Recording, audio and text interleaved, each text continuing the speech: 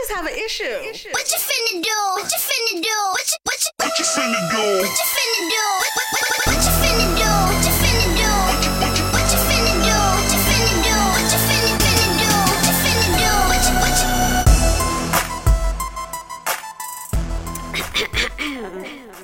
Hi guys, it's your girl Natasha, and we are back with another podcast. This time, we are back at our favorite place, Samsung 837, where technology and culture collide. Y'all, it's my favorite place. It's beautiful. It's 3 stories, has a huge screen that you can take pictures and your selfie goes up on the screen. It's effing amazing. And they send it to you so you can post it on Instagram and you can feel really famous and important. Love it. This is a virtual reality place, all kinds of fun stuff here. And they allow us to come into this beautiful technology playground to film and to record this podcast. So listen up. I got a good one for you today. Hi guys, it's Natasha. I'm back with another podcast and with another special guest that I love. I've known her for a little while. We've run into each other.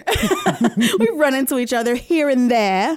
And she's always, of course, been my style inspiration. Of course, everyone's style inspiration. Duh.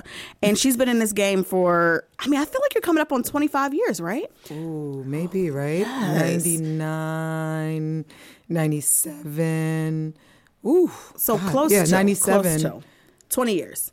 Yeah, 20 years. So we are about to get... It feels like 100. So we're about to get into it. How she went from intern to, basically being it. I don't even know what to call you. Like just being it. The it girl. That's going to be my title on my card. It. I'm it.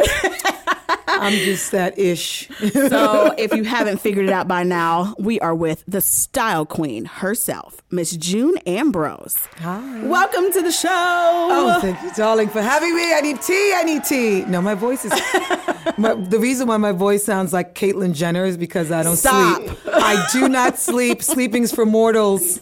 You really don't sleep. I am not mortal. That was like my first question is out the gate is outside of all the 50 million things you do. Mm-hmm. How do you do it? Just we'll even get into all the things she does, but just tell me how. Mm-hmm. I talked about this with Lala. I talked about this with, every woman that inspires me to be all things. How on earth do you do it with a husband and kids and a career? Yeah, no, I ask myself that every day. I pace myself. For me, it's not a marathon, it's a sprint. Mm-hmm. So in my head, there's a laundry list, and what I don't get done today, I put off till tomorrow. But I'm not afraid to ask for help, and I'm not afraid to, the things that I simply don't have in my power to get done in a day, I will delegate them. That's just the best way for time management. And when you're the CEO of your life, you have to think about, running your home like you would your career, mm-hmm. and with just a lot more love. Well, the same amount of love, actually, and passion. Yeah. So because I want everyone to feel like they are getting a little piece of me or no one's being left out, right. I'm like, okay, so this is how I'm going to designate for me because I come first, and I know that's like taboo. But I like to remind people that it's okay to say you come first. Right. Because in order to take care of others, you have to take care of yourself. That's numero I love uno. my me time. I love remembering what do you do when in I your was me single. time? I meditate. Yeah. I think about what I'm going to put on. I think about what lip color I want to do. I think about the things that I want to experience in that day, how I want to feel. If I'm feeling sassy or sexy or girly or devilish or I think about all those things before I put clothes on. Oh. And I think that's that missing you dress piece in according people. to mood. Yeah, it's a feeling, it's an instinct. It's, weather obviously takes, changes and throws a little curveball here and there. But I think that when people think about their personal style, if they think about the where, when, and why, and then add some emotion into it, it becomes less daunting of a task. That's it, because I'm still a little overwhelmed by it all. But it's here's the thing. It's a journey. And I Instagrammed this today. I talked about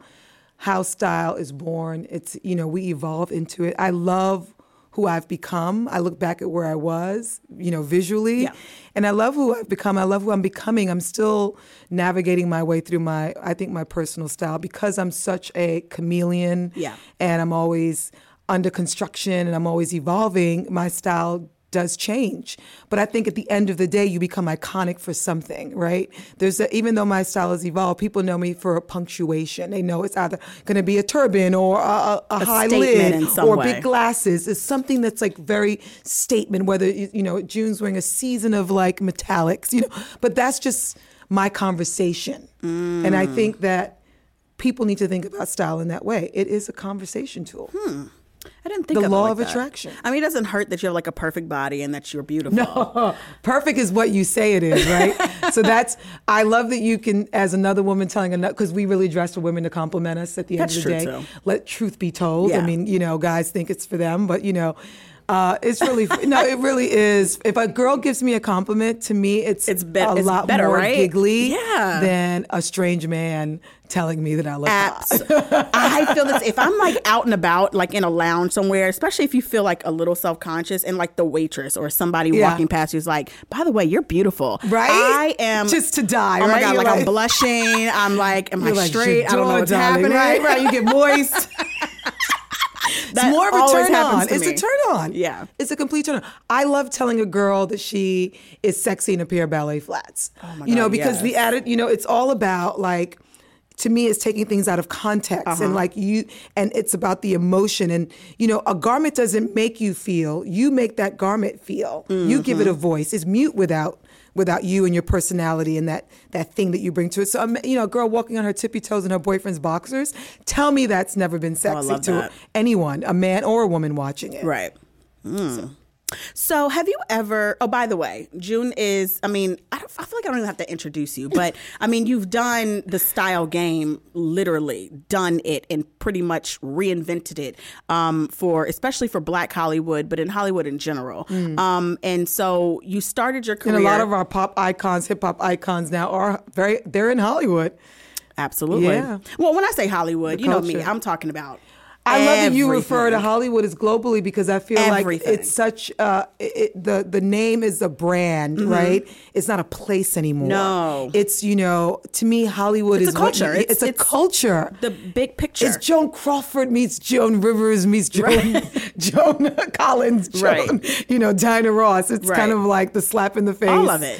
It's and all of that. you were an icon when it came to, of course, starting in more of the hip hop world. But as we all know, hip hop has permeated every little piece of Hollywood, and you had your fingerprint on all of that, from Missy to Jay to all these people. So tell us, how did you go from? We're going to talk about how you went from intern to where you are now. Okay. But what's who's the very first celeb you styled, and what was that time like? Like what was the craziness you went through? How did you even get that internship? What was the beginning for June? That's a loaded potato question. I love it because I tell it. I've told the story before, but I think every time I tell the story, I remember something. Oh, good. The little things, little nuances that I experienced, and I think I have more sense memories as I grow younger in years. I never say I'm growing old, I always say I'm growing young.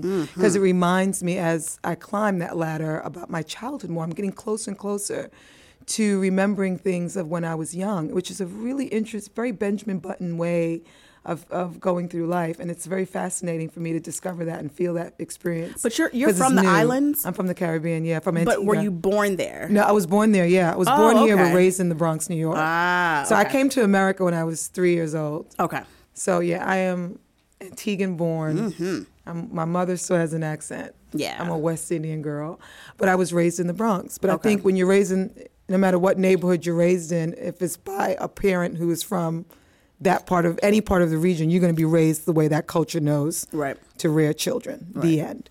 Very much so. So, as much as I may have an American accent, I was still raised with British West Indian, light philosophy. So, and one of those philosophies were that you work hard. You come to this country as an immigrant, and you are afforded a lot of opportunity. And life is different because in the Caribbean, your wealth is measured differently from your wealth here in America.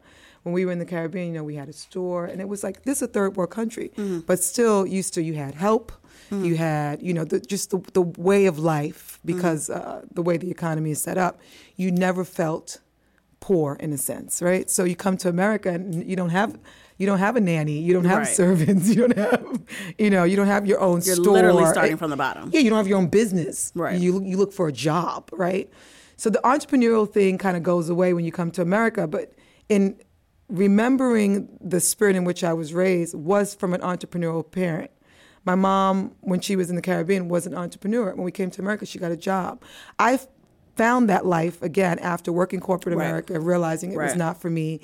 And a former classmate from high school went on and got a job at a record company. And he was the one that gave me my internship, who's now no longer with us. He passed away. But he gave me my internship at Uptown MCA Records. And this was a time when Andre Harrell was just making Puffy and A&R. So it was the very beginning time of early Jodeci, early Mary, early, that the beginning of Bad Boy wasn't even around. Yeah, there was no Bad Boy. They were just being created. And my first artist was not a celebrity. We were artists developing new, young, fresh talent. So we couldn't say that they were stars. Right. We had to be the stars to sell the story of what stars are. Puffy's been a star from inception. Right. In terms of his charisma and his ideas and his thoughts. Here's this kid from Mount Vernon looking at Collecciones magazines, and we both had that in common, that we loved European runaway culture. We loved, so it was instinct. For him, it was an instinct that he was like, I'm supposed to be bigger than, what anyone could ever say I am. And I had the same Edith Head, big glasses, Edna from The Incredibles kind of idea and philosophy. Here I am, this 5'2" woman coming into a male-dominant industry and raising my hand for an opportunity and, right place, right time. But listen, people will give you an opportunity, but your skill set is what will sustain you. And, people say right place, right time, and, you were so lucky. No, not lucky, blessed, but I worked for it. I had to prove that that I belonged there. And no one's going to continue to give you anything if you're not good. And you were prepared, and that's something that we always talk prepared. about. Like, when you're not, like, people get pregnant and they're like, I'm not ready to have a baby. You have 9 months to figure it out. And I always had I didn't have 9 months, but I had, I had a lifetime to figure it out for one. But I had a week.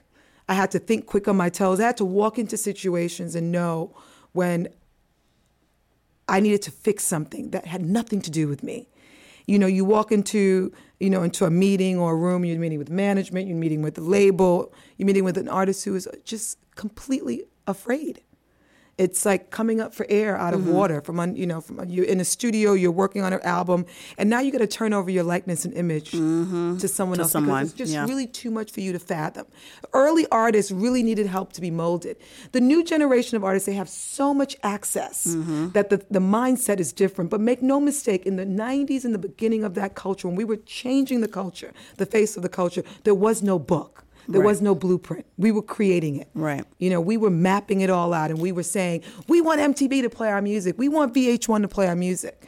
Because they weren't playing black music. It wasn't a given back then. Right. Like now, the privileges that artists are afforded, even though they might not see it to be that way, because you can do your own PSAs and you can have your own platform. You can put out your own records chance and be very successful. You don't. They didn't have that. Right. So. The nature of the business was very orchestrated, produced, and we were organized as a community. Right. We collectively got together creatively. We really made magic happen. And who came to you and said, or maybe not even came to you, but came, because I was reading, I think that it was like a meeting that happened and somebody's like, oh, we need a stylist. Who can do that? And you were like, me maybe. And you had no experience in that, but you're like, you know what? I feel like I can do it. And we talk about this on this podcast all the time about, I have issues with interns, and this is why I don't really hire interns. But because I feel like back then, and even when I had my first internships, I feel like it's just a different situation. It's just a different feel. Yeah. We worked to get that internship. If you had to lie, then you lie, but you better be able to back it up and be prepared when opportunity comes, have preparation already there to meet it. But you also were an educated woman, right? That's true. Make no mistake that people think because you're in fashion that you don't need some level of education. Oh, no. And I think that when you are in a position where you have to write a letter, a cover letter, or you have to communicate with someone who is educated, that you will find yourself feeling a little bit handicapped. And I think it's important to surround yourself around people that are smarter than you always. Yes, always. And you challenge yourself and you do things that scare the shit out of you. I think that's important too. But you say something that's very important. You know, the internship is, you know, it's like leading a horse to water, but you know, like you got to figure out how to drink. Yeah, you got to figure out when to stick that tongue out and get what you need. I think that, so my situation was, I didn't realize that I was capable of what they wanted at the record company. I knew that I understood costume design because when I was in high school, I was a theater major. So when I didn't get the role in any of the big year-end dramatic pieces, I became the costume designer for those pieces. I love that. So I did theater, and I didn't realize that this was something that, you know, I was designing doll dresses for my grandmother's curtains when I was producing fashion shows in elementary school and junior high school, and I was always in fashion, not recognizing that it was a career. I didn't know that was even possible. Yeah, I didn't think anything of it. It was fun, right? So I just didn't put it together. Yeah, and so I was in a position where someone said, I have this artist. It was a single record deal. He needs a stylist, and I was like, okay. So I said, explain to me. I said to the manager, explain to me what that means, what he saw it to be. I had an idea in my head. He said, well, I really need someone to get him a look for this music video, and we're going to shoot some pictures of him. But back then it was like, we have 2 looks in the music video. We're shooting an album cover or a single cover. I need 1 look.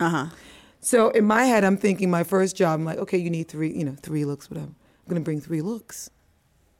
No, right. Never worked with this person before. You need multiple looks to get to 1 options. And 2 and 3 looks. So those were lessons that the manager gave me. He said, well, listen, do me a favor. He said, show me. Who was this person, by the way? This guy's name was Darren Chandler. Darren Chandler was Damon Dash's cousin. And they were all in the business, and they were managing artists and stuff like that. And he gave me my first styling job. Oh, okay. Billy Woodruff was the director. Angela Ellaby was the diva publicist. Wow. I mean, this is like back in the day when like Right On Magazine and What's Up and all those magazines were like our Teen Vogues and stuff like that, right? Yes, like those days. are like with the pull-out posters, you were hanging up on the wall. Yes, and you wanted to style someone to get a poster. That was like your goal back then, right? Because your videos were only being played on Video Music Box. I'm going back. Yes. So if you're in your like late 30s, 40s, you get this conversation. I'm in my early 30s. Yeah. Just FYI. She does her research. She does her research. But I do. I was very young when it was all out, but I loved it. Yeah, if you were in your early 30s, you knew as well, right? Yeah, definitely. Okay, but definitely not in your 20s. You didn't know. Probably not. Yeah, no. If you were 20 I was like something, 8 or 9, so probably not. Yeah, the millennials. I mean, the millennials don't even know who Missy Elliott is. They don't even know who 35 is at the top of 18-year-old doesn't know who Missy Elliott is. And this is why I don't even call it's like, not offensive. It's just fact. I'm not a millennial. Nope. It's just what it is. I mean, it's not. They don't know anything. Well, they're gonna learn. They have a lot of great references, though. That I feel they don't pay attention, child. Well, they're gonna start. They're gonna start because they're gonna realize we all went to the library. Yes. And they're gonna start to really go back and do their research. Right. I mean, there are plenty of high school and college kids that are like, "Oh my God, I discovered you in Google." So that makes me feel that's cool. That makes me At least feel I tried. like, it makes me feel like my life won't be erased because of the work that I did. Then is maybe not relevant now. Right. It will always be relevant as long as it's something that has been documented as life-changing or game-changing. So I can sleep at night knowing that. Oh, definitely. Right? Absolutely. So it's not such a bad thing. And I always say that to artists that are trying to reinvent themselves to come back now. I'm like, you're cemented. You're not going anywhere. Right. It's how you re-enter the atmosphere is what matters. Right. Because you were to the moon. Right, this is a great way of not making someone feel like a dog who's been left you know, on the streets to die. No, come on, how many artists we know that have been around for decades that are still relevant, i.e. Tina Turner, I mean, come on, we can go through the list. Madonna, you know, we might not be buying a Madonna record right now, but she's iconic. Right. Michael Jackson, if his life didn't end, iconic, would still be relevant. I agree. To this day. So there is no such thing as being, if your career is over, is because you gave up. That's true. You said, okay, I just don't know how to move on from here. Right. That's on you. That's a word, y'all. So you were styling this Chandler, Darren Chandler? No. He was the manager. Oh, he was the manager. Artist's name was DJ Quishon. Oh, okay. I wonder if you Google that, if that'll even come up. Right. I'm going to have to Google it and see what happens. And so you were styling him. Only brought 3 looks for 3 looks. For 3 looks.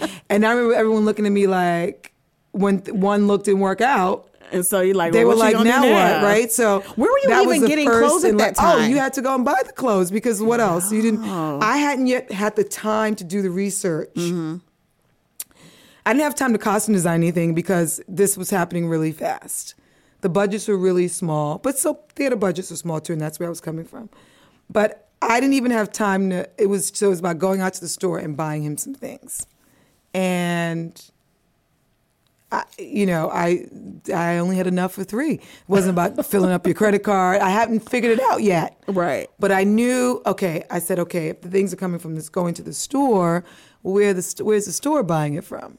So I had to do I did my due diligence and found out, okay, you bought this from this showroom, or this was the buyer, blah, blah, blah. And that's how I got myself to the showrooms and understanding how things were being worked. Yeah. Then I moved into editorial and understanding how that works. So bringing the editorial and the high fashion world and the costume design world to music was how I was able to kind of create my brand as a costume designer and celebrity stylist. I love that. People never realize everything you do plays a part, and it's part of your, like someone else had once told me, it's part of your narrative for your movie script. That's what they call it, the movie script of your life.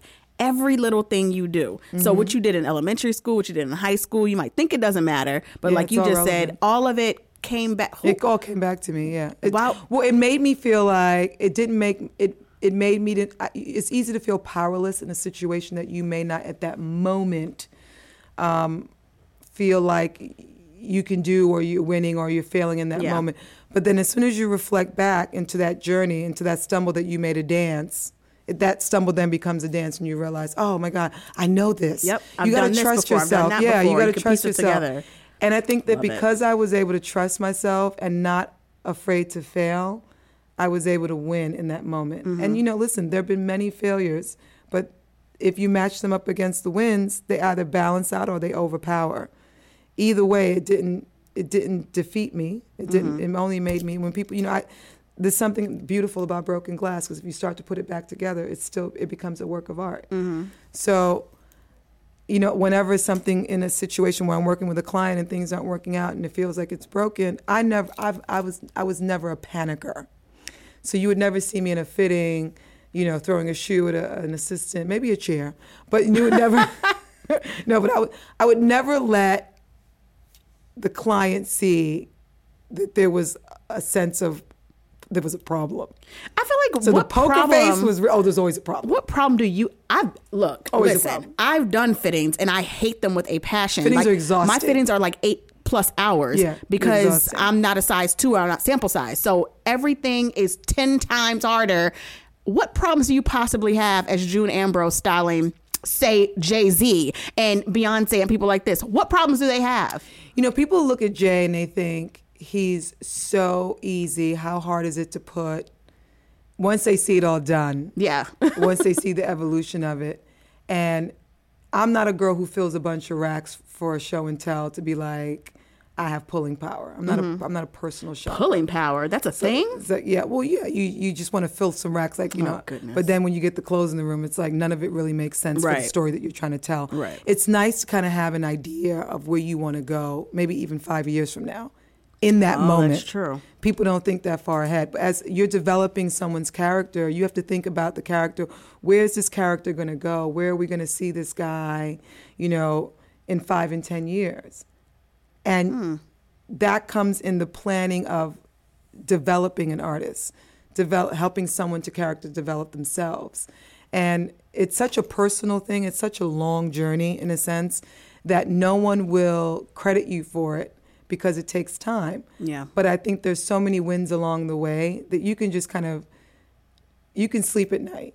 The accolades come from, for me, the accolade doesn't come from that artist saying publicly, oh my God, June Ambrose is my stylist. I don't need you to do that. Mm-hmm. What I need you to do is to impact the culture, and I need to see things change. And your clients on a bigger scale, right? So when we can move the needle at retail, when you see young urban boys walking around in suits and putting on a button-down shirt with jeans, you know that you've made an impact on the culture.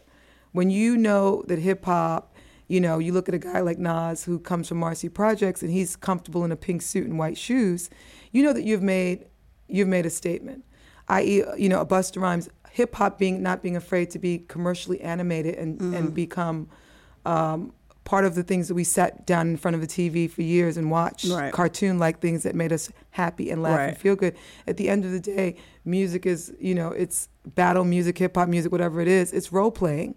And it was never really about, gangster music should have never been about the lives that were lost. Right. Gangster music should have been more about the poetry and the storytelling of it was the film that was being made and being played out in real life in the inner cities. You weren't supposed to bring that real narrative, make that real. That was supposed to be a movie that was being made. And that was it. And things changed along the way. We lost some lives because people forgot that it's not real. Like when you had hip hop battles and there's one going on now, it was about the verbal assault. Yep. And verbal assaults have been going storytelling. on. And the storytelling. I mean, it's like your comeback was verbal. It was never physical. Right. And I feel like we're back at that time when we're battle music and all that stuff. I hope so, because that's when people really were passionate about it and it was more fun. Yeah. We were like, who's gonna make the hottest music video? Yeah. Who's gonna get the hottest #1 record? I feel like we've lost the passion for that. Either I've removed myself from it or I just don't feel that it exists. Well, the music industry is totally different. So that's not what the music industry is based on. I don't know what happened. Mainstream happened, and it's okay, but you're gonna lose some things along the way. But you're right. We're kind of getting back to it a little bit. If Nikki responds, just saying. I don't know that she will. Just saying. I don't know that she will. I mean, if you don't put yourself in the same atmosphere as someone, if her mindset is I'm better than this person, then she's not going to respond. Well, that's what the audience has to recognize. If I'm getting into a fight with you and you like ready to pull out a gun and I have a knife, I'm be like, child, I can't win this fight. I'm out. Yeah, I'm not gonna try to even fight you because I don't even have I don't have a gun. But this is what I have a knife. This is what Funkmaster Flex I have a nail file. You thought it was a knife. I have a nail file. Right, and I get it. We What's have Flex's totally take? different weaponry. I get it. What's Flex have to However, say? Flex says if you're going to call yourself the queen of rap, Nicki Minaj, then you have to defend your crown. I and agree. This is hip hop. This is rap. This is not pop. And now if this was But pop, he I'd also be like, said, girl, Nikki, you're a pop artist. I heard him say that too. And she is. And she gets upset when people call her that. And it's but you can't have it both ways. Exactly. It's like you can't be exactly. You can't be a celebrity and not want to sign an autograph or take a photo. I'm sorry, it comes along with the job. It comes with it. And if you're out publicly, that's kind of what comes along with the Right. job too. No, not now. I'm having Right. alone time. Yeah, well, you should have alone time in private. Right. I mean, it's just, there are boundaries, don't get me wrong. Right. But I feel like, a fan has such high expectations for someone. And I play both sides of this, and I'm speaking from experience of being celebrated and also being behind the scenes and watching the rise and From the fall beginning, of absolutely. people who don't recognize the honor and privilege it is for people to celebrate them for something that really they're just saying, you made me feel so good. I just love you for that. Yeah. Who knew that clothes and images and music and the things that I was doing could even make people respond that way? Right. Who knew, right?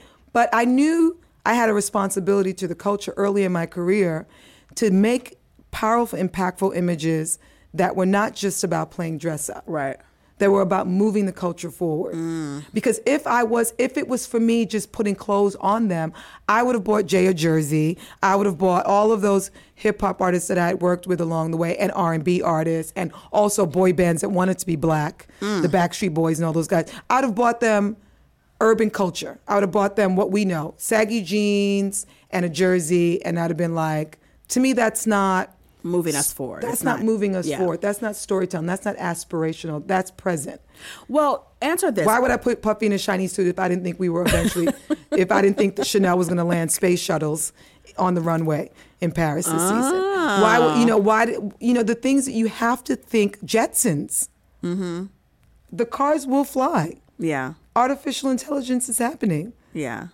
This has all been for. So that's where you get your inspiration. It's like the future, like what's going to happen in real life. What's going to happen? Let's bring that to fashion. I think Kanye was onto something with what? What is Kanye possibly onto? I'm telling you, remember we had this conversation, the feeling of loss, the feeling of decay, the feeling of I'm just going to wear worn, tattered sweats. I don't care. There's it was an era of, and it was really what apocalyptic, how he was feeling what was going on culturally. That makes perfect sense. It makes sense. Why didn't what he felt relay was that? happening in the music business? Maybe he couldn't articulate. Maybe he did. Why are you articulating this better than Kanye West? I may not be getting it right, and Kanye could speak for himself. But this is how, from an artistic perspective, as a consumer as well, this is how I interpreted his storytelling. And it's my job to be able to interpret, musicians and get inside their head and think for them and help them to evolve an idea. That's always been my job. So I think that's where my skill set lies, in being able to really help people to hone in and discover themselves and develop, some of the ideas they may have, and also be able to bring them, some ideas as well. I think that those collaborative things have really been uniquely what makes me. And I think I always say to young, stylists coming up, what makes you so special? You have to ask yourself that question every day. I look myself in the mirror every day, and I have to tell me what makes me special, so that I'm not looking for someone else to validate who and what I am. If I can't determine that, and you can't look inside of yourself and answer those questions, then you need to really take a moment, have some alone time, and discover oneself before you look to try to help someone else evolve their life. Know who you are. Love that. Were you when did you come in for like Jay and Nas and Missy? What stage did you come in? Because they were all rocking, including Missy, were all rocking jerseys and Timbs and things like that. I worked with Jay from inception. And we're talking about Jay-Z, by the way. Yeah, before he had the label, before he was at Def Jam as an artist, I worked with Jay when he had his record label. And he had Chris John, and him and Damon had artists that they were developing, and I worked with them then. And then when Jay became an artist, then I worked with Jay as an artist. And Damon was taking more of the. So you were to blame when Dame got mad in that elevator when he said, "Oh, so you're not gonna wear a jersey no more? You're gonna wear a suit now?" When they had that argument in the elevator. I didn't even know. I forgot about that. Yeah, that's when Damon had so many Rockefeller fell arguments. apart. He said that was arguments. the moment that he knew Rockefeller was done. Whenever he stepped into an elevator, they were both at a meeting. He stepped into an elevator. Jay-Z was already in there. Jay had on a suit. Dame still had on his, jersey, throwback, la da da. But what people have to understand is Jay had on a suit even when he was not in a suit. Seeing and recognizing a man, being part of, being able to create images and putting words to style is being able to see someone. I have to see through you. I have to be able to understand and see you, not see the artistic you and then see you. And I saw him from inception. I've seen most of my clients. I worked with Missy from inception. I worked with R. Kelly from You Remind Me of My Jeep, inception. Oh, yes. I Believe I Can Fly, Down Low. I've done over 200 music videos in my career. That is crazy. Right? I worked with Buster, when we started doing, I didn't do New School with Buster, but I did Put Trans Where Your Eyes Can See, Give Me Some More, Pat Cavassier. I mean, like early 2000s. Yeah, in the late 90s. Late 90s, early 2000s. Puffy, yep. Shiny Suit. That's when I started working with Puffy and Bat Boy and Mace and 112 and Carl Thomas and so. I mean, I put Puffy in his first chinchilla and Fred Lathan Diamonds for Fashion Rocks. Yes. I was on the video when he met J-Lo. We, brought J-Lo over to the trailer. Wait, which video was that? That was, oh my God, Been Around the World. Yes. And he was talking about her. Yeah. Love it. So, in the remix. That was my video. Yeah. But you have to be able to see them. And I feel that, Jay's persona on the street, you never wanted to lose that. Mm-hmm. He was always a CEO. He belonged in the suit. He was just finding the right shoulder as he evolved as a man, as an artist, as a person. You go from a Giorgio Armani soft shoulder to the evolution of a strong Tom Ford shoulder. I mean, it's completely night and day. His first suit was a suit that I designed. It wasn't an Armani suit. It was something because we hadn't gotten into the house of Armani just as yet. We were in Jamaica shooting videos on boats. You feeling it? And I was designing linen yellow suits, and we were all, and we came back. We can't knock the hustle. I got into the house of Armani, and that was triumphant because my goal was to bridge high fashion and urban music. Yes, and it wasn't it wasn't like, even when I worked with Mariah, it was about the emancipation of Mimi. It was about getting high fashion to trust that she could be a muse again because she had, and there was a time when high fashion didn't want to, had worked with her because she was notorious for cutting stuff up and blah, blah, blah. Ooh. So but it was just her, she wanted to fix, it wasn't right for her, so she wanted to make it right for her. They weren't happy about that, but the way you get around that is you design it yourself. What your stylist and your designer should have been, opposed to cutting up someone's high fashion piece, create it yourself. What you're saying is she wasn't sample size, so she tried to make herself fit into it. No, most people aren't sample size. I mean, a sample size is for a fetus, a newborn. I mean, how many average real life people are fitting into 0-0? I mean, let's be realistic. I mean, it's so not crazy. It's not even fair, that kind of pressure. So, to no fault that she was a real woman, right? I mean, it's just what it was. But they come around, they make stuff for you. Yeah. When I costume designed Belly, which is my favorite hood classic of all time, and I dare somebody to say something different. Yeah, I said, I've never done a movie after you. This is what happens. You kind of think he damaged me. No, it was like so everything. But you fall in love with DMX. You fall in love. In love. A guy comes into your pre-production office and he has a chain that you would lock a gate with around his neck, and the director's like, "This is your star," and you're like, "You're shitting me." What am I gonna do with that? No, he's barking at you. He's growling. He's like, and I'm like, somebody's punking me. I'm like looking around, like, you are bugging. I was like, "Can I talk to you outside, please?" I was like, and he was just the most incredible person to work with. Mm-hmm. And it just. He didn't get you really pregnant, reminds so that's you. Good. Yeah, well, because he gets everyone pregnant. Really? He has 15. He just had his 15th kid. Oh, I don't know when X started doing that, but he wasn't doing that. We're working on this movie. Clearly, he was. I went to his wedding. Which wedding? His first wife. Oh, okay. Oh, Tashera. Oh. I was at the wedding. The father came into where my dog's at, went to a full James Brown split. Stop. It was everything. I bought them both his and her Movado watches. Wow. They had a very beautiful wedding. They walked down the aisle to where my dog's at? Girl, they came into the reception. They came into the reception to where my dog's at. Goodbye. That was like, that was the first hip hop love affair. It was like, it's a saga. Yeah, well, he does have 15 kids. I didn't even know people make. He just had his 15th a couple months ago. How many mothers later? Different mothers? Oh, we lost count. Yeah, well. We didn't even try to count that. Anyway, I love that. That's also when I fell in love with Nas, around that Belly time. Yeah, Nas was great for Belly too. He was sitting a seer. Are you still styling him? No. Oh, okay. Mm-mm. He looks great. He does look good. I mean, he has not aged. He's Benjamin Buttons. What is going? Him and Pharrell. Like what the hell? Unbelievable. The stem cells, I tell you. No, good. I think when you peace of mind. But they also weren't like not drinking and not doing drugs. Like they were leading that rock star life. Maybe not Pharrell. Not as hard. Maybe not Pharrell. Yeah, I don't. Yeah, I mean, I've never seen them do any hard drugs like cocaine on the table. They weren't those guys. I've seen Nas drunk off his ass. Yeah, but the guys will have a little brown juice, a little last year. A little Hennessy, a little whatever the Ciroc, the pea juice, whatever they want to call it.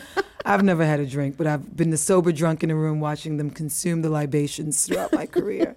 I've had to pick them off of many floors. Stop. I do not tell. What's been the longevity, like the key to longevity for you? Knowing that I was as good as my last job, knowing that, you have to be conscious of the fact that you always have to be, I always tell my kids, I'm like, you have to be better. You have to be better than this person because you are this. Yeah. We're always going to be something to someone or culture. Mm-hmm. So I have to always remind myself that I have to push myself harder because I'm this. You don't share what you are to others because that will be giving them the power.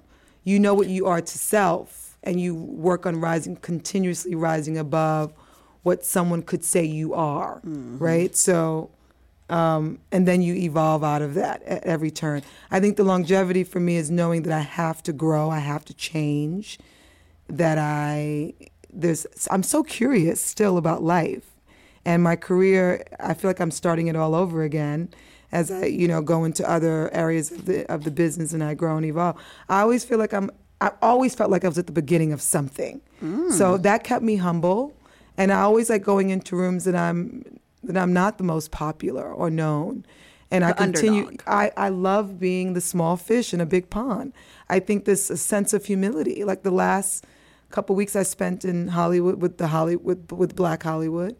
And it was like, big actresses, big Black actresses in the room, producers and writers. And it was so inspiring because no one, at the end of the day, no one is going to help you and no one cares really about you. Please let the listeners know. No one cares. Like, they said we have to unify, we have to come together. But that's a beautiful, godly notion. Mm-hmm. At the end of the day, I always tell people, no one's going to help you. No, ever. And I only say that so that you can do the work. Mm-hmm. Because as soon as you feel like someone's going to help you get this done, you immediately start to sit back and your shoulders and your core get mushy. And nothing gets done. Because you know that, this person's going to help me. She's going to introduce me to this. And we are going to do that. We, as a culture, I think that we are starting to communicate and share more. Mm-hmm. I mean, I'm sharing. Mm-hmm. And that's part of showing up and being there for when your sisters and your brothers call on you. Culturally, that is part of us growing upward and outward. So that part is happening. However, the seeds that we have planted, and even though that they're blooming and things are happening, we still have to recognize the fact that other people can come and chop that tree down. Mm-hmm. That's one, and that we also have to manifest the fruit of our labor. We still have to do the work. We talk about this every week on this podcast. Like people, and this goes back to the intern thing. You have to do the work in order. You can be the most. You might think that I already have a show, I have books, I have this, I have umpteen years in this business. Nothing. Clearly I can get XYZ. No, you still have to work. You still have to make calls. You still have to advocate for yourself. Yeah. I mean, I still, it's really humbling when, people would think, she's the person, the underdog that's trying to get to where you are is going to look at your life and think it's like so amazing. And then you, as you're looking at someone else's life thinking that that's amazing. And, we're all fans we all celebrate others. Right. I mean, we've stood on shoulders of so many to get to where we are. What's really disheartening is when you don't recognize the power that you have simply from a 1 minute of the second of that person that admires you so, offering them that quick smile, nice to meet you. In that moment, that's all you have to do. You don't have to take time to talk to them. But simply acknowledging that they exist is sometimes all that you need to do. Yep. Because me being gracious to the person that admires me simply says to that person, wow, she's so successful and she took the time to just respond back to me. That is a tide. Yeah.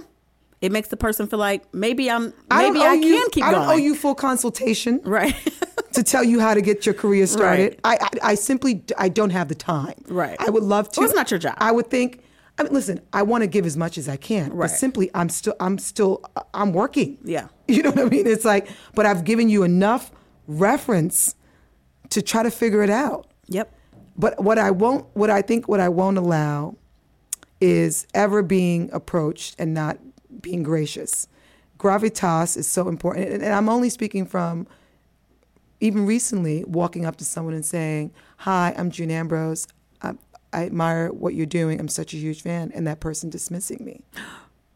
No, not you. A woman. And a black woman. Who was it? I'll tell you off. Spill the tea. I'll tell you off. No, because I watch her things. She's an incredible. Maybe it's just a person. She's a very introverted person. Oh, okay. Mm-hmm. But when you have to recognize when you're being celebrated, you have to recognize that and right. You understand this as someone who's blogged and who's come from behind the curtain and who's been on television. That feeling of that almost like the transparency and you feeling awkward and it feeling a little overwhelming. But you pulled yourself together real quick because at the end of the day, you'd make the decision to step from behind the curtain. And if you've made that decision, when that celebration comes, you knew in that moment that you had to be gracious to that person. Absolutely. Some people still are trying to figure that out. And I just, I don't like to judge. So in that moment when it happened, I said, this is not about me. I closed my eyes and said, this is not about me. This is not about me. And I walked away. I could have said, she doesn't think I'm good enough to speak to. I could have developed this chip on my shoulder. I immediately said this was about her. And I walked away. That's a good way to do it. Still feeling shakissimo and still feeling like I was popping in the room in my bold yellow. Yeah. But this is, but these are things that keep you humble. Every day there's someone who doesn't know who I am. That's humbling. And being humble is not a bad thing. It's a beautiful thing to feel that. It's a beautiful thing. I think people need to get away from feeling like humility is them being less. No. But people think that way. They think that way. They think if I'm humble, then I'm not big time. I'm not confident. No, you can be humble and confident. You work with one of the most humble people in this game, Beyonce, by the way. I don't work with Beyonce. Well, but I you know what I mean. But she is dear to my heart, and I work with her husband. Yes, and that puts me in. You worked on the Run tour. I did. Mm-hmm. That was great. It was fun. I love being incognito. I love keeping secrets. I went to the Philly. You were at the Philly show, right? Yeah. Okay, so I went to was I in Philly? No, I think you were. Maybe, yeah. I went to the Philly I show. The first couple of dates to kind of see things. And me and my friends, like literally last minute, because we were all going to be out of town when they were going to be here in New York. We're like, F it, let's just buy tickets for Philly, hop on this train and go. And we have like these bomb seats, like 4 rows from the front. And I look up and I see June Ambrose's hat 2 rows from the front. I'm like, I was probably just on the Run tour. I was just visiting. Mm-hmm. You saw me pop up. I'm just visiting. That was so funny. But how fun is that? Yeah, they're a great family. Definitely. What have you gotten anything for the twins? No, not yet. I was thinking about it, but I like to wait. Wait for what? I'd like to see little faces. I'm gonna wait and see what their personality is. Like the first gift I bought Blue, she still has it. It's what like is something it? you have to think about. What is it? You can tell us now. No, I think it's just because it was something for her.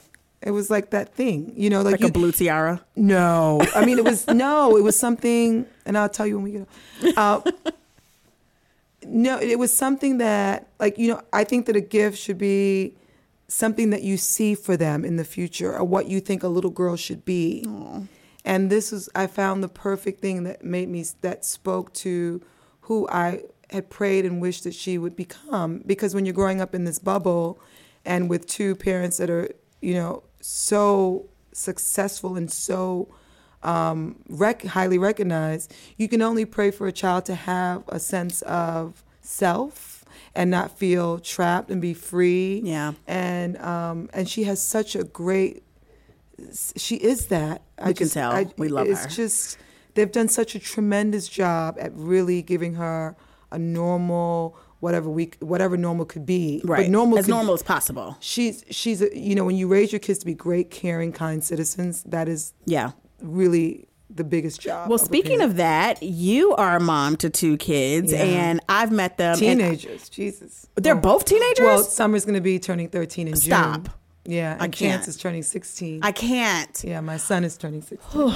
Okay, so Summer and Chance are honestly, so we've gone shopping together with the kids there, went to the Louboutin store. I was like, Lord, she bringing kids to and you were like, what am I going to do? Are they going to be over What's happening? What are we doing? Like, we went to brunch and they were fine, right? When I tell you, and I even told you this, I was like, they are some of the most well-mannered kids I have ever seen in my life. And they definitely weren't 16 yet. They were. No, they were, this was like young. 5-6 years ago. Yeah. I mean, just so great. And you put them on Instagram and on Snapchat and on everything. And they have their own Instagrams, or like Instagram stars of their own, in their own right. They're so great. So you're clearly a perfect mom. I'm extremely blessed. I have flaws, but I think my flaws are kind of what gives me character as a mom. Mm-hmm. I think, like I started this whole Rock Mom Chronicles and that movement. And I think that, there's something to be said about someone being able to own that title, because as we know it, like, moms weren't celebrated the way they should be. And when you think about the fact that we were the first home that a man and a woman, a child has had inside of us, it's such to me, there's no higher being. Like, we are the most incredible humans, women. And I think that, I wanted to celebrate the fact that we all have moms, whether they're living or have moved on.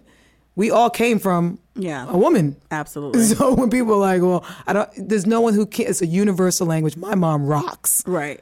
And you can tell they're so respectful of you and your husband, Mark. And I mean, just super respectful kids. They're very conscious, and they're very clear, and we're very transparent about what the struggles are, about, like, we don't hide things from them. We don't sugarcoat things. It's like, we're all living in a home together, and it's like, we're a community. And I think what makes it, especially raising teenagers, you respect their privacy, but then you also let them know that there's a sense of inclusivity, and that they can talk to you about things that you won't judge. The big thing is, okay, this is a no judge zone.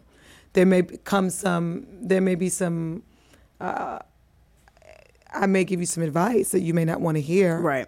But it's a no judge zone. I'm not going to judge you for it, but we try to keep the lines of communication. Well, because you're such a creative, is there ever a time where, especially now that, oh goodness, Summer is about to be a teenager, full-fledged teenager, is there anything that's off limits, creative and image-wise, for your kids?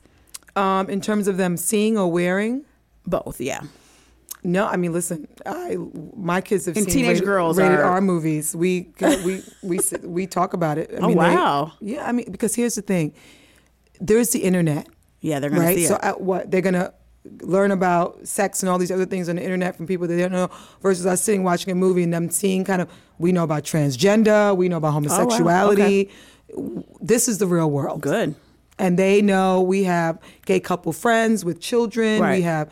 They know what a lesbian is. They know what a gay man is. I feel like kids accept that so much easier because they grew up in that time. You know what I mean? Yeah. Now they get it.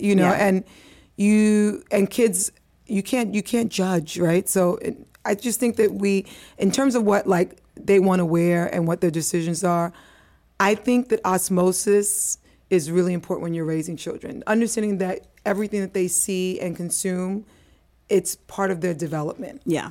So I have been very selective and protective about the people that are around them and where they go and who they hang out with. Mm-hmm. And not in a way where I'm like, you can't be with this person. Right. But they're watching us to see how we choose. And they understand the caliber and what we feel is respectful in terms of how someone lives their life. And I think they get a sense of that. Like, my son he doesn't want any problems so if there's a group of kids who think doing some craziness, he recognizes when something's nuts. And my daughter has a very good sense of self, her body. She doesn't like tight clothes. She wants to wear baggy clothes. She's very aware. And she's like, she doesn't feel the sense to be trendy. She's not a fashion whore. She's not asking me for Gucci or Chanel. She doesn't care about any of that stuff. And she helps you intern over the summer. That's so cute. She's a businesswoman. Love it. She's always starting a new business. She's about her money. She's gone to culinary school for a couple years now over the summer. Wait a minute. Yeah. Speaking of culinary school, you stay cooking on Instagram. So we gotta eat. All. No, you're making gourmet. No, this is not Hamburger Helper. This is gourmet meal. She's like, gotta make the lamb chops for the kids' lunch today. It's like, what? So my keep it real. kids' palates are retarded. They are so sophisticated. Their palates. Keep it real. They do not eat sandwiches. Is this Blue Apron or is this from scratch? No, I'm cooking from scratch. Who wakes up at 6 a.m. to make lamb chops for their kids' lunch? Me, because if I'm not going to get home in time for dinner, that's hilarious. I got to be able to have them have something to warm up. That's so nuts to me. It's producing. You have to produce. I don't know how you do it. You have to produce. Oh, you're a producer. You know what it is. And when you have your family, you will find yourself producing. You will. Probably. Because it's just it's a skill set. And when you think about when you're plating a meal, for me, it's an accessory. If I want to add flavor to something, I'm adding things with color and taste. That's styling. Everything's Isn't art that for styling? you, and I love that. Yeah. That's so artsy and so smart. But it makes it less of an anxiety for me because I can get anxious really quickly. Yeah. And I get overwhelmed because I'm human. So things that make me anxious. Yeah, this makes me, honestly, in the kitchen is where I find, and I could do it with my daughter. We spend time together. Yeah. We have it in common. Are you coming out with a cookbook? If she's not in fashion. You need to do a cookbook. Everyone's asking about this cookbook. Just do it. I think that the fan base needs to be enough to make it worth the while. A cooking blog or something. Tia Mowry has a cooking show. Who knew she could even cook?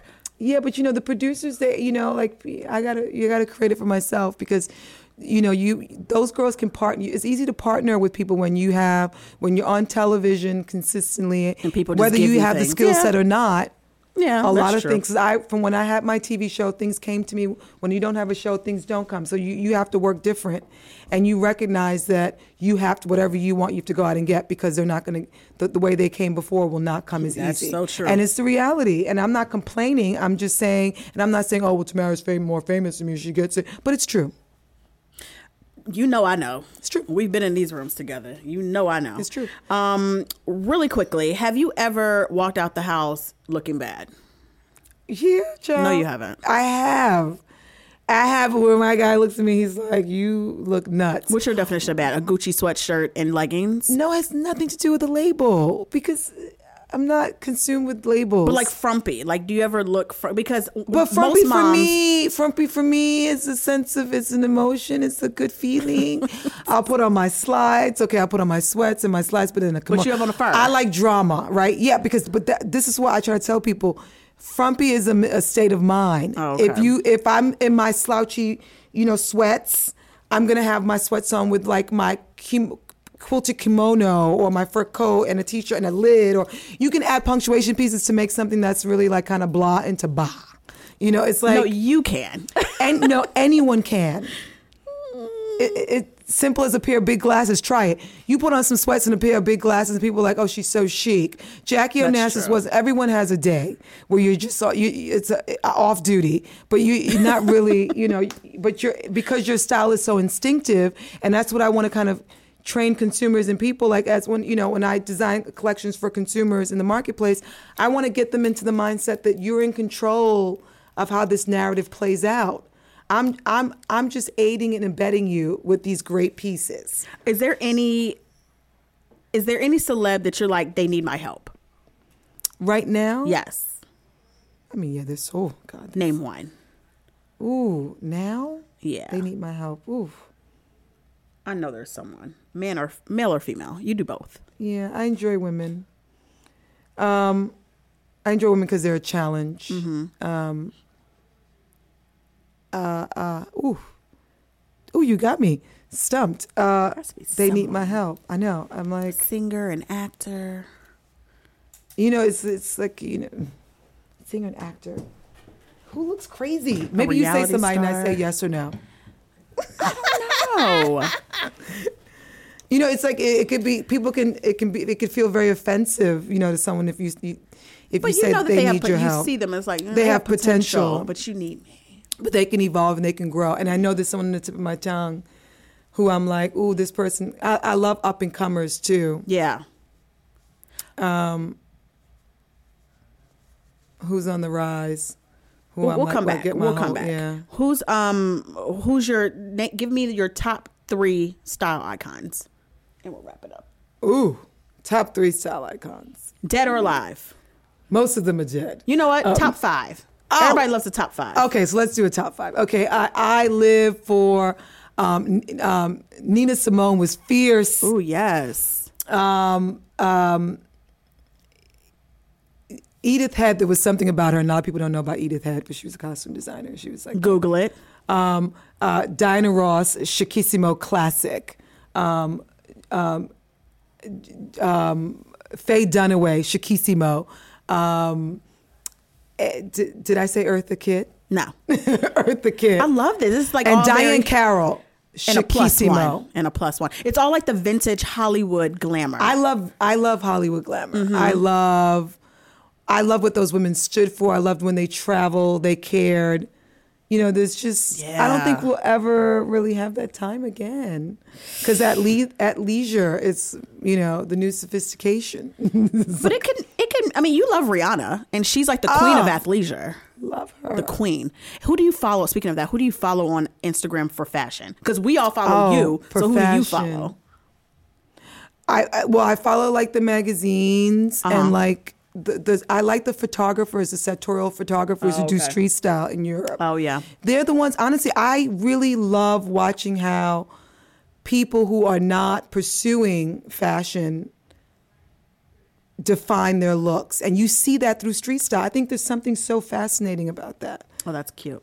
I like that. Those are the people that I love. Have you ever styled someone and you were like, this is bomb, like y'all at the house, like they're about to go to, I don't know, Golden Globes, whatever, some big red carpet, and you just know it's bomb. Then they get on the carpet and you see these red carpet pictures and you're like mortified. Like for some reason it just didn't translate. It didn't read well. Well, people, you know, we're in 2017. You take photos before you leave out of the... That too. You take your photos of different angles and you see how the dress is going to photograph. You do that at the home during your fittings. Some people don't care if it doesn't photograph. They felt good in that moment. Yeah. They owned it. But have you ever been time. like has that ever happened to you in your career where you're like, oh, of course, this was a fail? So many times, but it's like it's part like it's a stumble. You make it part of the dance, but like try to get over it. One time I put Missy in a head to toe golf outfit, and they were like, they were like, this is the most hideous thing ever. Next season, Dior had it on the runway. Plaid kilts and cleats. Of course. And when the kids were reading me, I was like, child, whatever. You have to have conviction sometimes and just be like, whatever. And there have been many times and many things I've done where people just didn't get it. And it's okay. And it's okay for you not to get it, and it's okay for it to be wrong. It doesn't make me not talented. Right. What it makes me is a risk taker. That's right. And good and naughty women always make history. Always. It's a great closing. So we're gonna do I don't care, they're telling me to hurry, but I'm not gonna hurry because I have this is June Ambrose. We're gonna do what we want. What's happening? Okay, so real quick, a dream client you have yet to style. Right, you're gonna get this question out of me. But this is more not even somebody that needs your help, just a dream client. They might already have a stylist, they might already be great, but who's just a dream client? I mean, you've already had all the top A-listers, but there has to be somebody. I mean, and I wanted to work with Carrie. I loved working. Carrie Washington? Yeah, because she's my twin. Yeah. Oh, that would be so cute. We worked together. We had a really good time. For like a magazine cover, shoot? Yeah. Mm-hmm. Oh, that's cute. Oh, she's very lovely. And we're both Bronx girls, so it was dope. Yes. Like Michelle Obama. Yeah. I'd hang out with Michelle. Yeah. Give me 5 items. There you go. Thanks. This one here's got his hat on. He's out the door. Give me 5 items every woman must have in her closet every season, no matter what. Yes. Every season, a new bra. Because, honey, if you're ain't never lied. Girls don't know to throw them shits away, honey. Yes, after 1 to 2 years, throw it away. You gotta keep it moving. I like to do a bra upgrade. 6 months, a year. Yes. It's lingerie shopping foundation is key. Town Shop is my favorite place, by the way. Because you are well endowed. And your breasts are always in place. You keep your meat neat. And I think that's super important. Do you notice that every guest Tell you keep your meat neat? They say something about my boobs. I don't know what it is. Every single guest. Because they're sitting on the table. You can see them. There's your face and tits. What else is there? Right now. So say your calves look great behind the table. Oh my gosh. So funny. No, it's nice because an ill-fitting bra can really spiral your whole situation. Yes, it can. And a bubble body, all those. I mean, listen, even the skinniest girls can go awry. You know, like nipples too sharp. Things like that. Anyway, I think a sharp suit. A woman should own a sharp, because that can be worn as separates, and it's really so versatile. So tailored. Yeah, so tailored. And if you're gonna, and I love a crisp like white shirt, but like oversized. Oh yes. You know what I mean? Like, it's just something about it. It just feels kind of like effortless, and it could be silky too. It doesn't have to be like, it could be silky or crisp. So it could be like a silk white blouse or off-white cream blouse. I just think those are like 2 more staples. And then a great pair of fitted pants, whether it's a jean or a high-waisted trouser. What cut for your jean do you feel? That's all based on body type. Like that's half the battle. Once you find that pant that fits you just supreme, it might be high waisted, it may be a low rise, whatever your body requires. I just think that you should identify what that is and own several of them, because it makes your life really easy. I think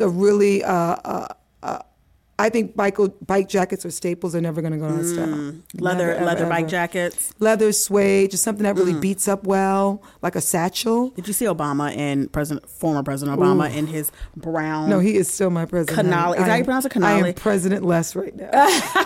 Let that be on record. Yes. I stopped at 44, honey. We don't know a 45. For the first time in history, 44 is greater than 45. Yes, it How is. about those apples? Did you love his brown leather jacket that he wore to the art gallery?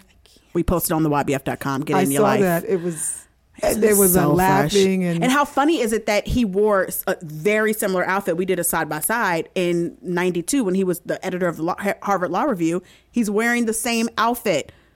There's something very Renaissance about him, very nostalgic. I love it. But to me, the smile is so classic. I know. I feel like he's really, a $60 million book deal. You should be cheesing every day. Listen. You ain't never He's lied. unbothered, honey, living his best life. He could have tapped whatever phones, whatever. Sue me. Okay, this is our last thing that we do with everyone. Fast Fab 5. The first thing that comes to mind. Oh, God, that's fun. Do not judge the question. Do not think too hard. Okay, fine. All right. Here we go. One thing in your purse you never leave home without. My eyewear. Have you ever rocked a knockoff because you knew you would get away with it? Yes. The worst project or client ever. Worst ever? Yeah. Oh, ever. Jesus. Oh, God. I have to say the name? She was a female rapper, but she was annoying. That's all I'm saying. Yes. What was the project? Like a magazine? No, it was a video. She was boxing. What's the best beauty item to use after joining the Mile High Club? To get yourself together. Oh, the Caudalie Spritz refresher, Shakissimo. Yeah, she makes your whole body come alive.